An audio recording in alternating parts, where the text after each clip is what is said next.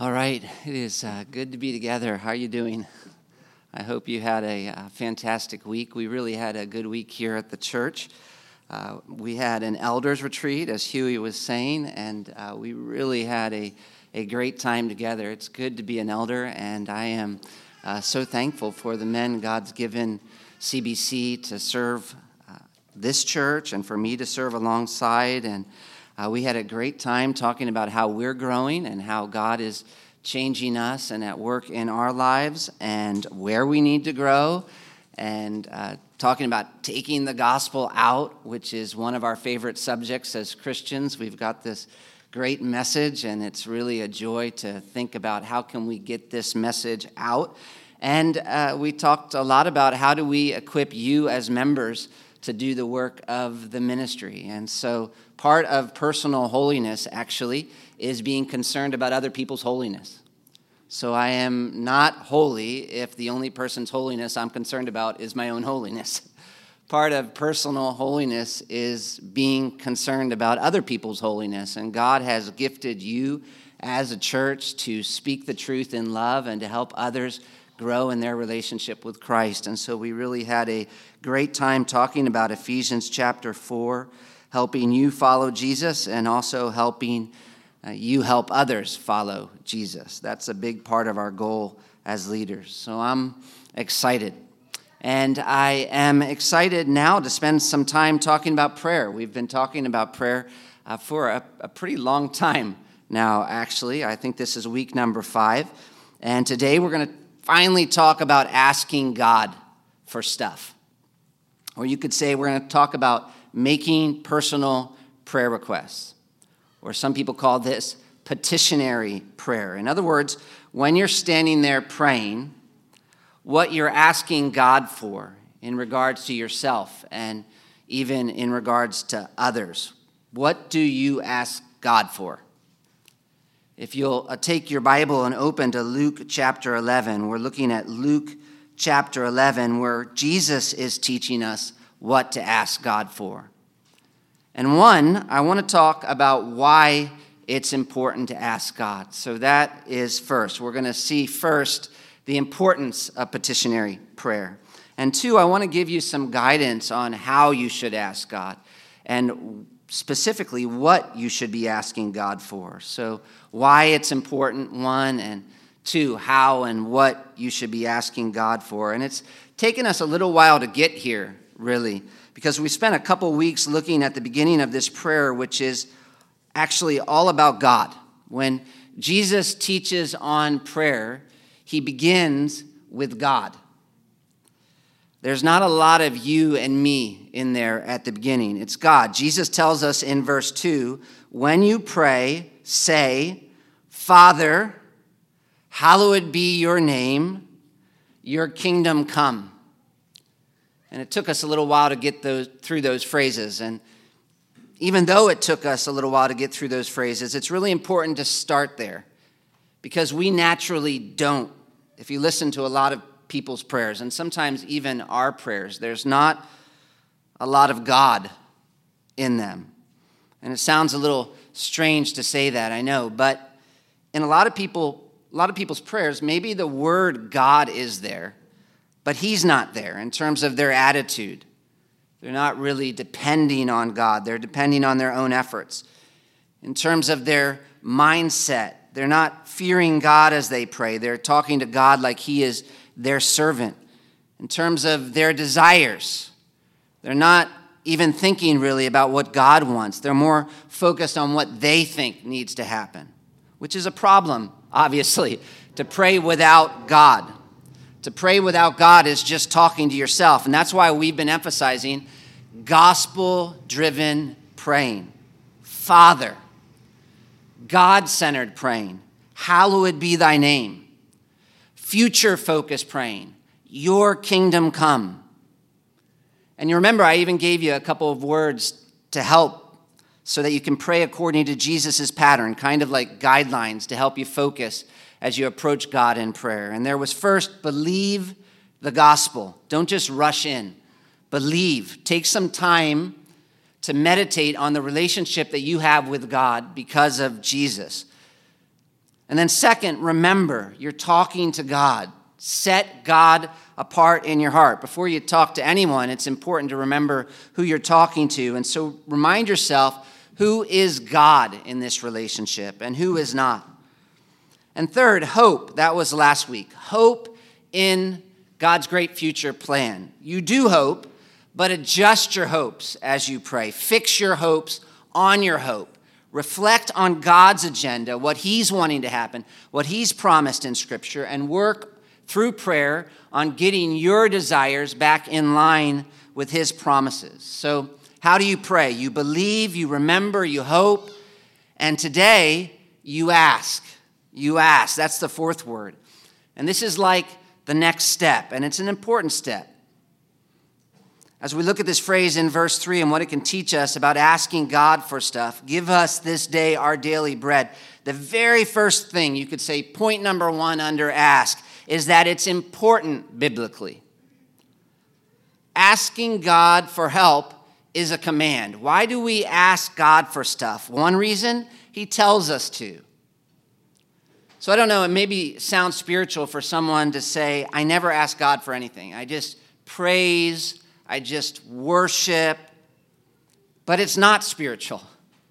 Because Jesus is teaching us here to make personal requests of God. Give us each day our daily bread. In other words, Jesus is teaching you to come to God and say, God, give. That's the very first word there in verse 3. Give. You're talking to God and you're saying, give. Not in an arrogant way.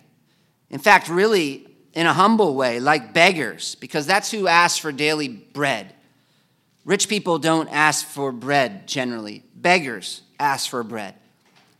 And while most of us don't like having beggars come and ask us to give, we had some beggars who would knock at our gate. We had gates in South Africa, knock at our gates on a regular basis. And when I would see them out there, sometimes I would be a little tired to go out. Most of us, many of us, don't really love having beggars come to our house and ask for bread. But God is not like most of us. Jesus is telling us he wants us to think of ourselves like beggars, dependent on God. Be a beggar, Jesus is saying, in relationship to God. Depend completely on God. Ask. And I think part of why we need to stress that we need to learn to depend completely on God is because this is really hard, especially maybe for us as Americans. We're growing up in a culture where people want you to be self-sufficient. I want to be self-sufficient. You probably want to be self-sufficient. When I think about my life, there's a lot of my life where I've been wanting to get to the point where I don't have to depend on anyone.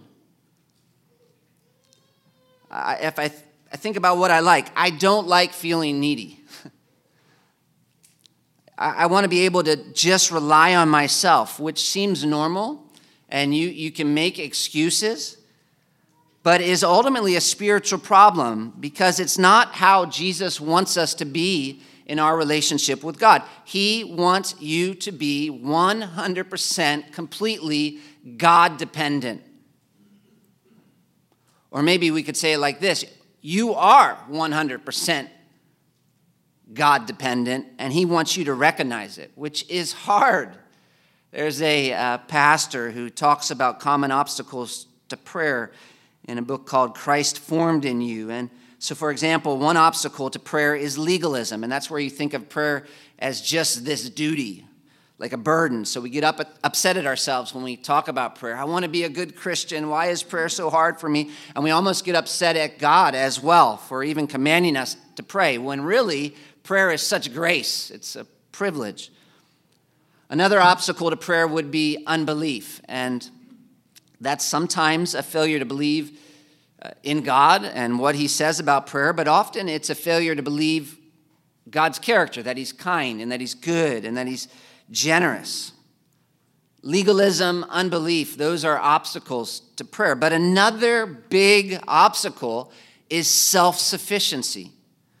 We don't like feeling needy. We don't think of ourselves as needy. We like being able to deal with our own problems. We rely on ourselves, which, of course, first of all, is a delusion. That's the thing. You are dependent in about a million different ways. You're not making your heart beat. You're not enabling yourself to breathe. You're not the source of oxygen. I mean, it's kind of silly, but we are designed needy. It is built into the package, and us acting like we can be anything else is actually delusional, and worse, it's sin when it comes to our relationship with God. In the Lord's Prayer, Jesus shows us we are supposed to ask God for help. It's important. And as we look at the rest of the New Testament, God commands us to make requests. Take Ephesians chapter 6, verse 18 as an example. Paul says in Ephesians chapter 6, verse 18, and this is at the end of that whole section on spiritual armor, your armor that you're supposed to put on, and this is actually the longest part of that section. In Ephesians chapter 6, verse 18, Paul tells us we are to be praying at all times in the Spirit with all prayer and supplication. And that word supplication is a big word for making requests. If you look it up in a Greek dictionary, it is, quote, to make known one's particular need. In the New Testament, supplication is prayer for particular benefits, prayer for oneself. In other words, it's asking God for help, and we are to work hard at this. Paul adds, to that end, keep alert with all perseverance, making supplication for all the saints. And this is a command. It's not optional. Not asking is not strong. Not asking it is not, I like to do things myself. Not asking God is sin. That's one passage, Ephesians 6:18. Another is Philippians chapter 4, verse 6. In Philippians 4:6, we read, do not be anxious about anything, but in everything, by prayer and supplications, with thanksgivings, let your requests be made known to God. We all pray, but most of us actually pray to ourselves. That's called anxiety. That's called worry. You're praying to yourself. Paul says, instead of praying to yourself in everything, by prayer and supplication with thanksgiving, let your requests be made known to God. Praising God is important. Worshiping God is important. And coming to God and making specific requests of God and asking God for help about what's happening in your life right now is important. First of all, because it's a command. And second of all, because it's a way of glorifying God. Sometimes there are people I know who get a little philosophical and they get into debates about why God has us asking for all things. And obviously, however you answer, you know it's not because God needs help knowing your needs. He's not up in heaven wondering what's going on in your life. And it's certainly not because he needs advice about what needs to happen, but at least one part of the answer is because this is a way we honor God. If we make a habit to express our dependence on God in everything, because that's ultimately what this is about. If we ask God, give us each day our daily bread, that request is about recognizing our absolute dependence on God in all things, verbally in prayer. We're not assuming it. We're expressing it, and we express it as a way of glorifying God. So one way you make God look great in prayer is by talking about his character. Another way you make God look great in prayer is by talking about his promises. But look, another way you make God look great in prayer is by showing how much you need him, by asking him to help you. And looking back, we can see this is a way that God has been glorified in church history, really, through his people's dependence. I think, for example, about George Mueller. And you know George Mueller, who started all those orphanages in England a number of years ago. And one reason he started those orphanages was as an opportunity. He was looking for an opportunity to demonstrate his dependence on God in all things for the world to see.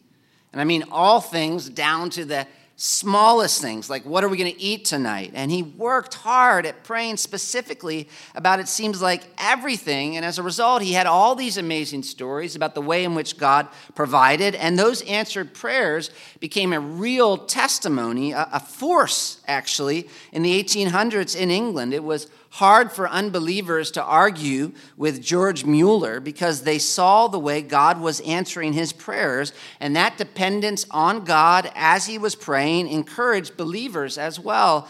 And so while in some ways, if you read George Mueller's story, he was unique, he was really an interesting character, in this way, he really wasn't. This is just what Christians do. They ask God. They depend. And God glorifies himself through their dependence. It's important because it's a command. It's important because it's a way we glorify God. It's important because it's a way we express humility. You are not God. You are a creature, not the creator. And that should be obvious to all of us. But the problem is, as we grow up, we develop all these habits of life where it's like we are acting like we are God. And we fight that as Christians, those habits we fight through petitionary prayer. Every time you ask God for help, it's like you are confessing you are a creature. You can't really take care of yourself. You are dependent. You need God to take care of you. It is a confession of humility. It is an expression of faith. Why do you ask God for stuff? It's because you believe he's sovereign. It's because you believe he's involved in what's going on in this universe. He has the power to do something, and he cares. Petitionary prayer is a way of us saying, I need you, God. I look at you, and you are infinite. You are God. You have no needs, and you don't need to ask me to do anything because you don't need me, but I do need you. It's almost like an act of rebellion, petitionary prayer, actually, if you think about it. Because there is this way of looking at the world that is constantly being pressed upon us.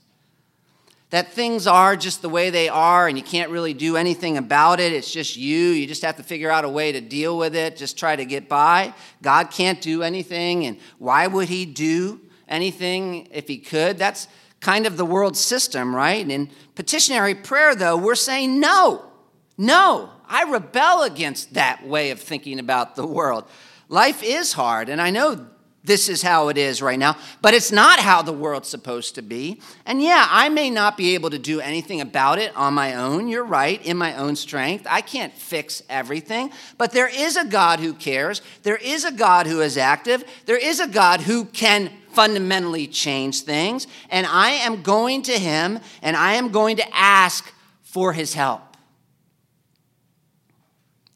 which should be kind of easy, but is actually often incredibly difficult for us to humble ourselves like that, or even really to remember to ask.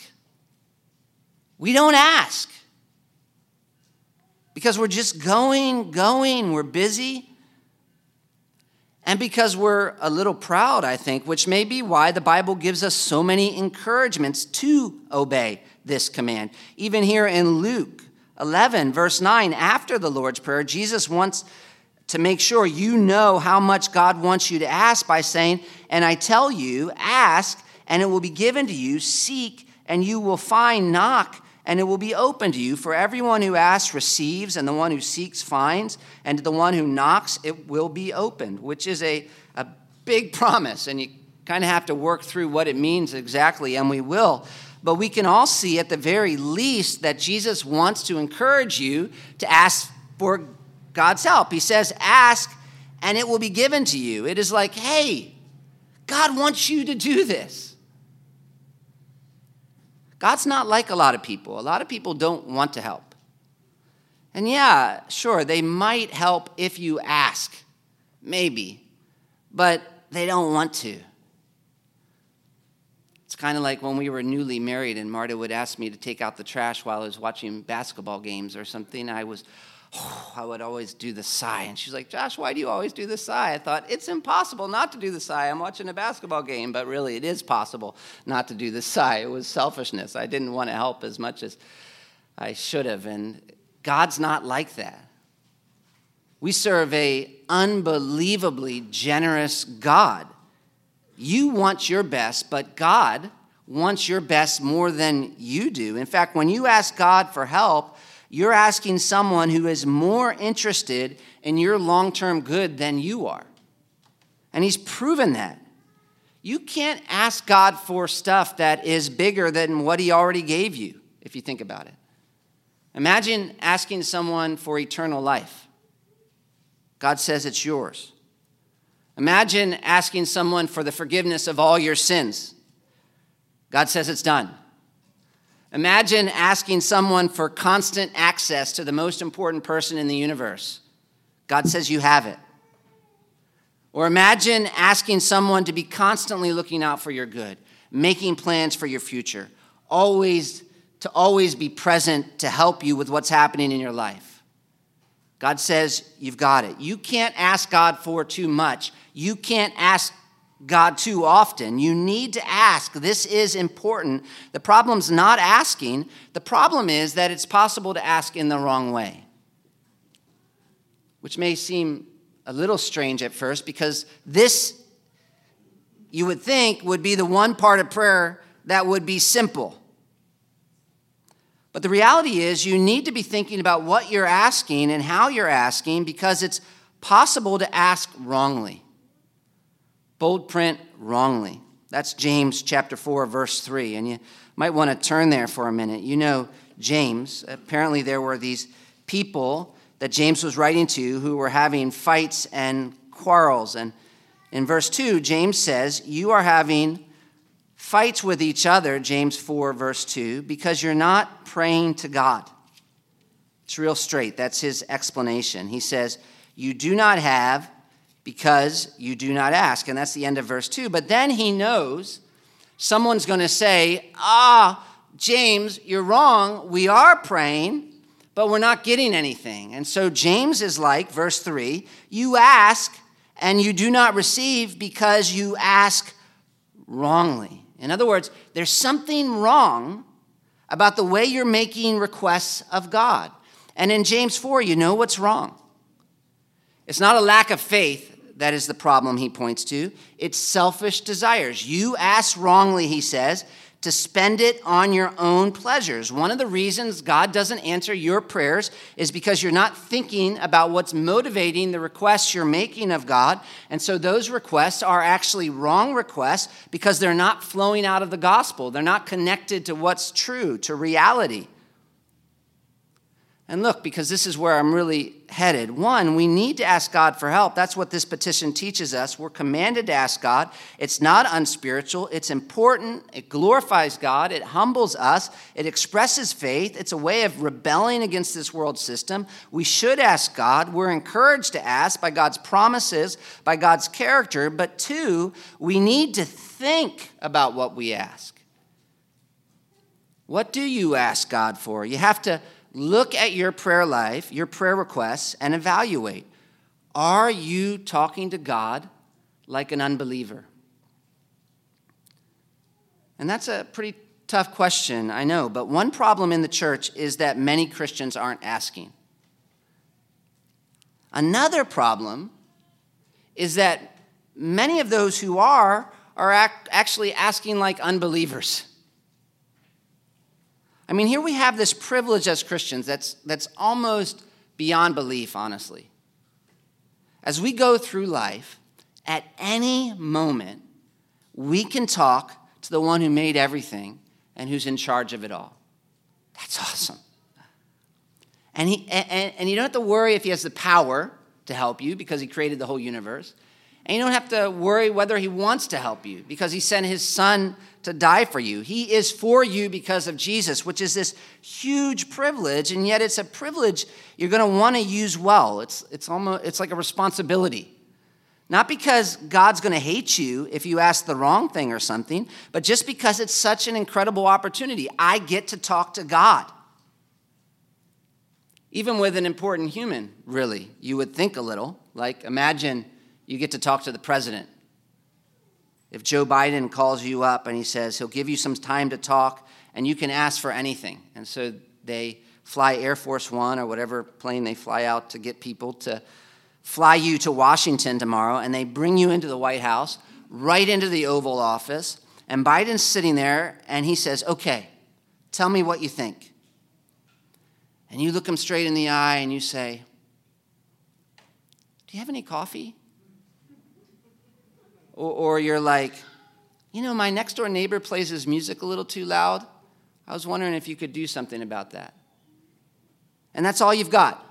Like, you beyond that, it's just sort of like blah, blah, blah. That is a seriously wasted moment. And obviously, God's better than any human president. He loves you. He wants to have a relationship with you. He is good, and he's kind, and he's generous. He's not looking at his watch while you're there talking or anything. And there's a sense in which, yes, it's like you're a child, and you're supposed to just go into God and talk. And we don't want to make this more complicated than it is. And so I'm not saying not to share your requests and be honest about what you want, or not to share what's going on in your heart. But I am saying, as you're sharing, to be looking at what you're actually asking of God and thinking, does this match up with what I know to be true?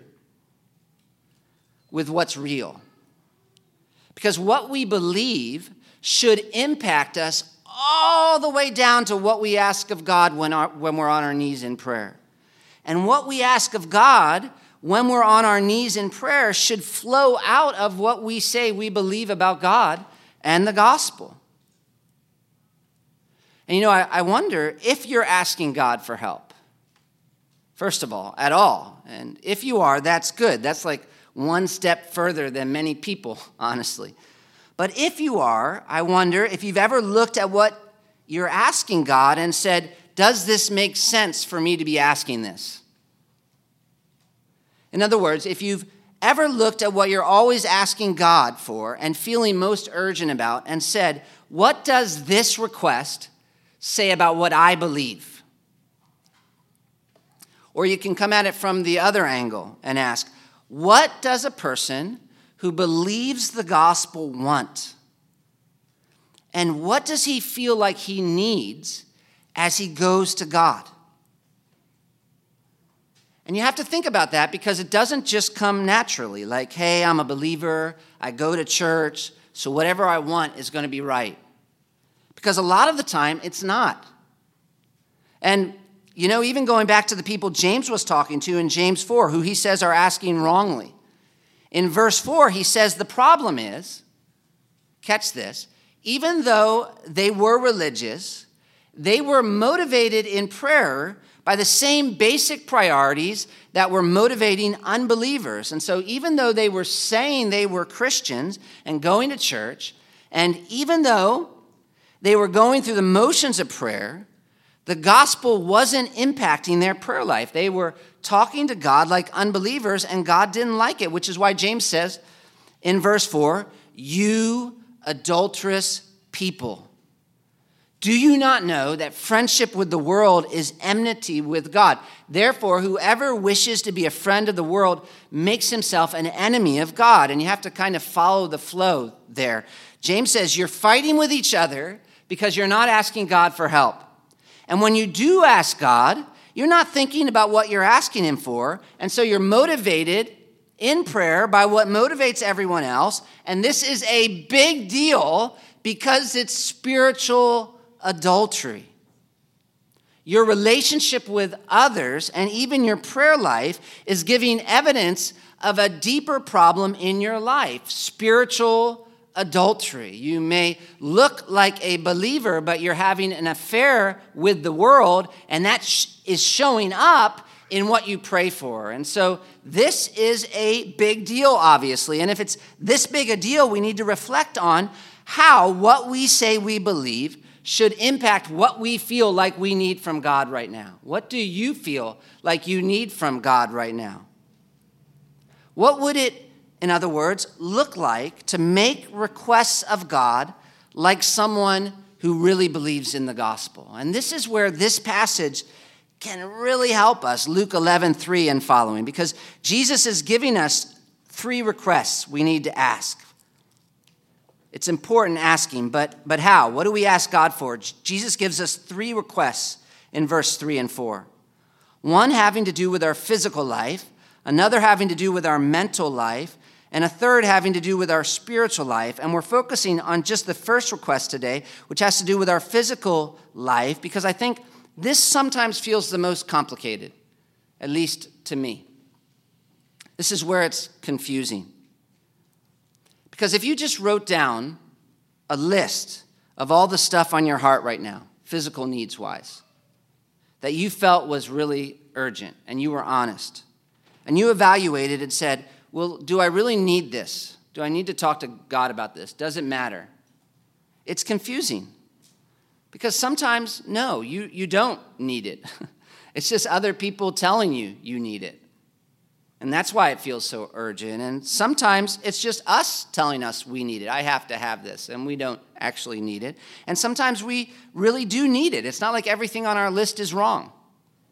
Because we do have real physical needs as Christians, and we have real physical things we want. And as Christians, we don't say those are not real or important. In fact, there was a heresy called Gnosticism, and one thing Gnosticism taught was that the physical world was evil and that all that mattered was the spiritual world. And so really spiritual people weren't concerned about physical things, and they didn't talk to God about that. And well, that can sort of sound right. It's not how the Bible sees things, or Jesus either. In Luke 11:3, he says, this is how you should pray. Say to God, give us this day our daily bread. And that's not metaphorical. He says that we need to ask God for our daily bread because he knows we have physical needs, and we shouldn't feel ashamed of feeling like we need them and going to God and asking for help, because we're supposed to be making requests. And yet the thing is, we can't just mindlessly be making requests. We have to look at those requests, because it's possible to ask wrongly and really to be motivated by the same thing that's motivating the world.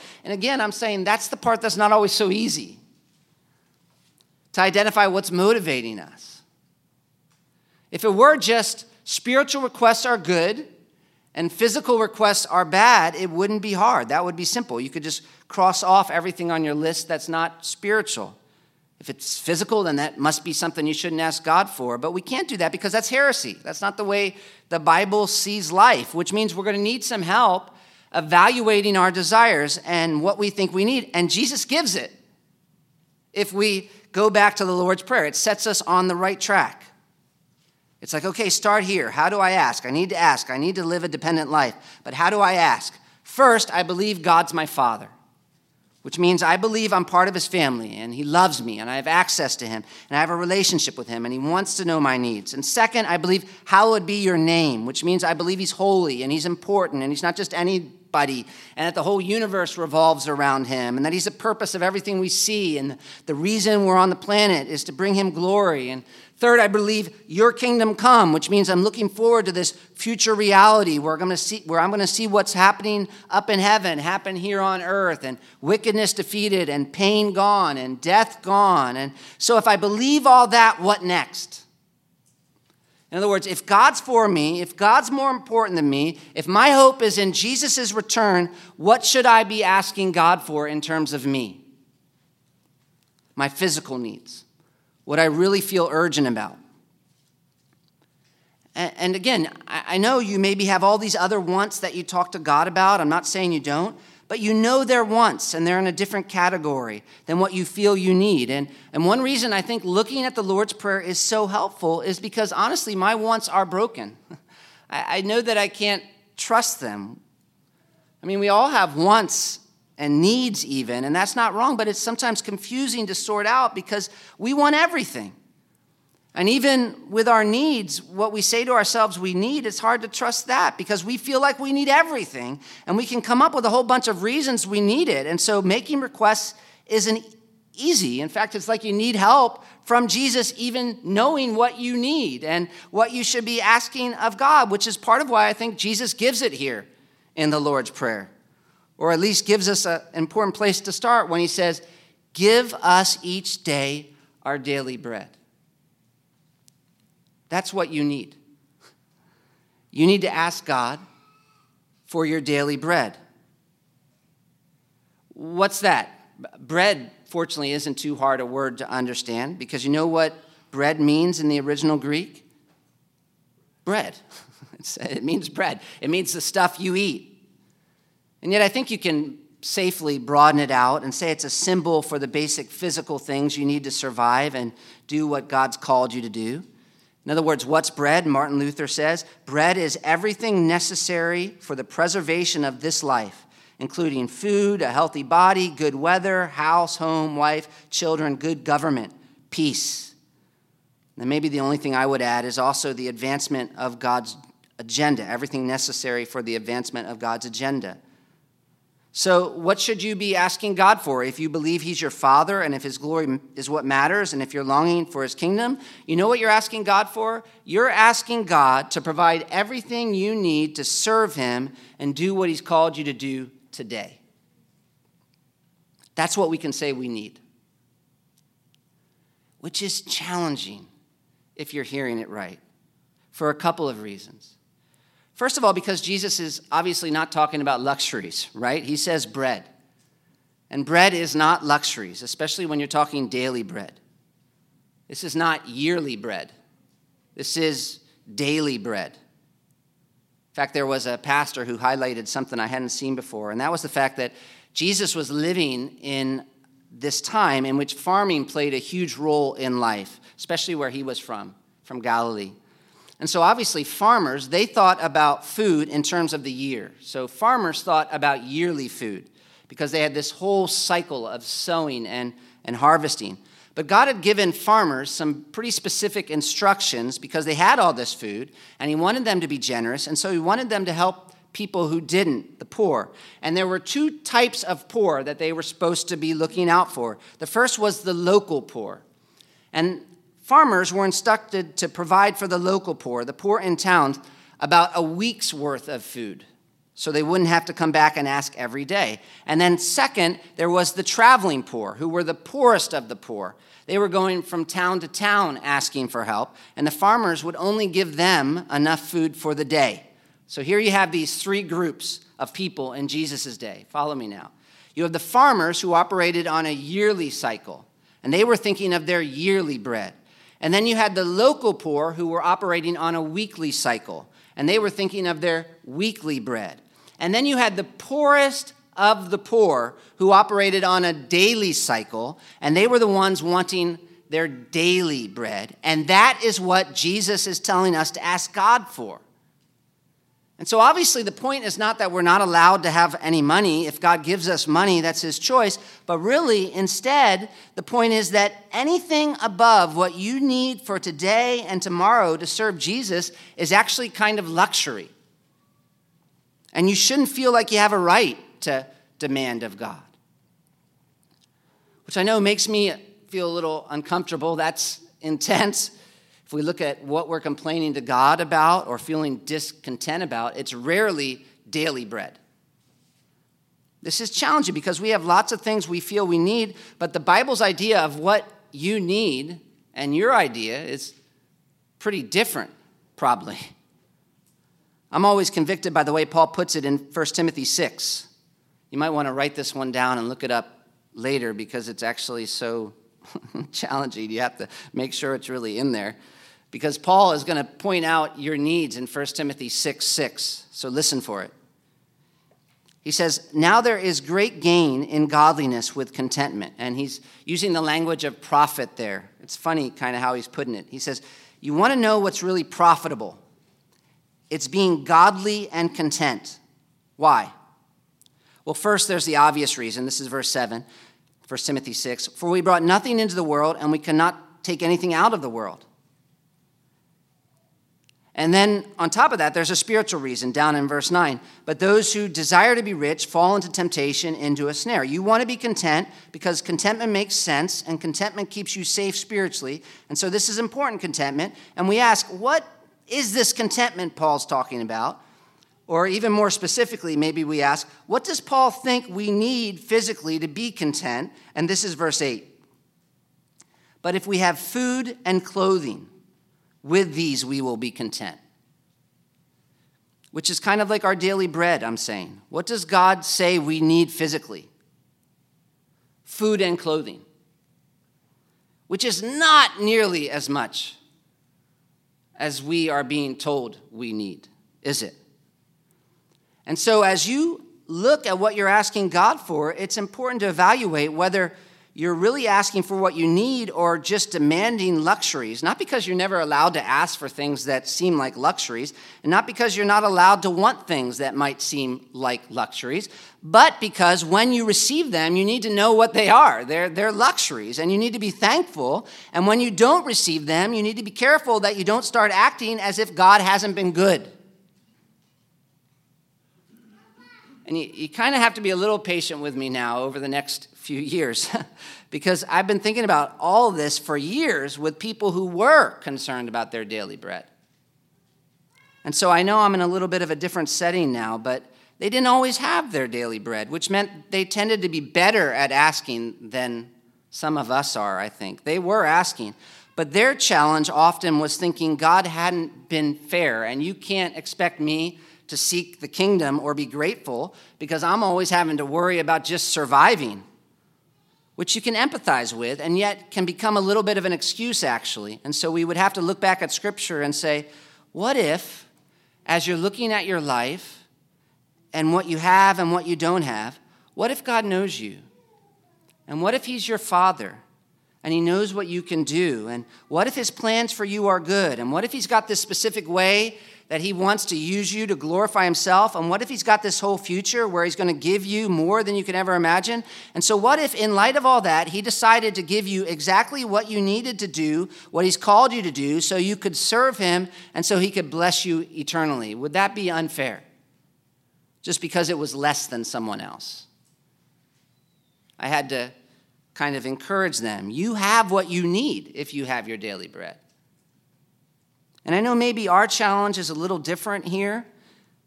And I've been thinking this week, what is our challenge? And I think maybe part of our challenge is that we think having more than our daily bread is so much more important than it really is. It's a privilege to have more, but it's not always as helpful as you think. For one thing, because it often seems like the more bread we get, the more bread we think we need and can't live without, and we get so scared and so cautious that we don't step out because we haven't learned how to rely on God.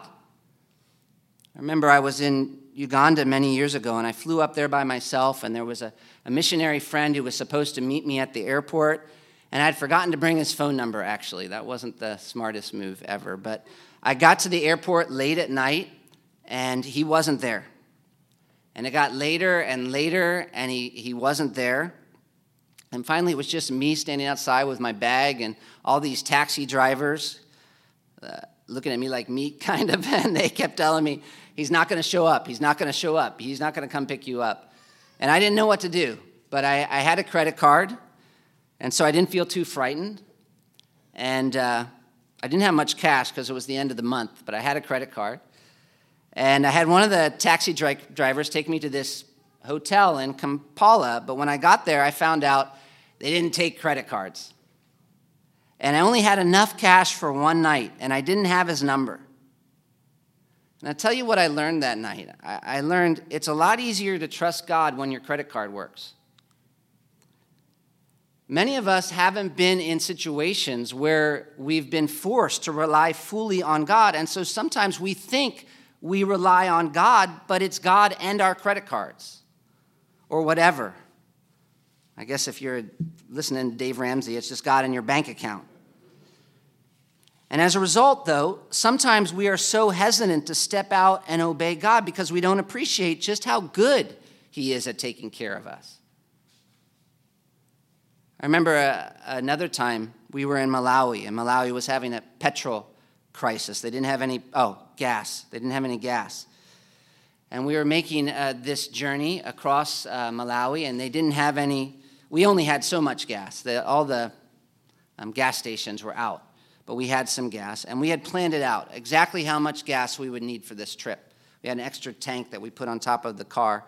And yet as we went on the trip, there were some unexpected places we had to go, and so I started getting really, really worried, and I was thinking, what if, watching every extra unintended mile go by. And then it struck me. He's taking care of me. I was 38 years old. God has taken care of me every single day of my life for 38 years. Every day. And how crazy is it for me to go around worrying like he's suddenly going to stop doing what he's done every other day of my life? Having more resources sometimes tempts you to put your trust in those resources and miss out on the fact that those resources actually came from God. So it's funny I'm saying, because we sometimes think if God gives someone a lot of resources, that is an automatic demonstration of his love and blessing. I know that's the way a lot of people would think in Africa. You are blessed because you have so much. And it can be a blessing.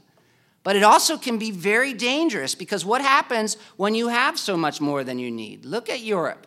Look at us here in the United States. A lot of the time you find people sleeping spiritually.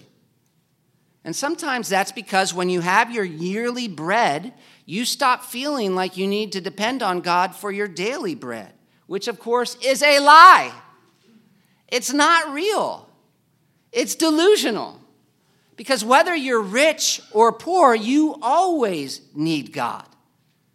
But it's tempting, if you're rich, I think, sometimes to stop feeling like you do. And when you stop feeling like you need God, it's easy for your relationship with God to grow cold. So that's one reason it's important that we as a church learn to pray the way Jesus tells us to. Give us this day our daily bread. You need to find a way to remember your dependency. How? That's part of the purpose of prayer. You can't be lazy about this. If you have more than you think you need, what should you do? One, make it a goal in your normal, everyday times of prayer to actively remember how much you need God by asking for help in the specifics.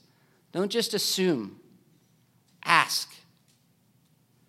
Two, look at what you do have and deliberately see God's hand behind it all. Express your gratitude. This is not my doing. This is from you, God. And ask him for help to believe that.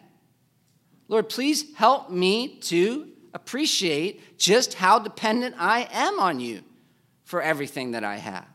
Lord, help me not to trust in my abilities, but to see everything, even my ability to make money, as coming from you. Three, embrace the challenges God brings into your life as an opportunity to depend on him. Because we may have more than we need financially, but God's at work keeping us dependent. We all have needs. Even as we were moving back to the United States, we were thinking, oh, it's going to be so much easier there. We're going to have to be careful not to fall asleep. But God's been faithful. We've had some real challenges, other challenges, where it's been clear our only hope is to rely on him, and we're so thankful. It's like, I'm dependent. I can't do anything without you, God. That's one of the reasons I'm grateful for unanswered prayer, honestly. If God gave me everything I needed right away, I know that I would be tempted to stop depending on him, and so unanswered prayers keep me going back. 4,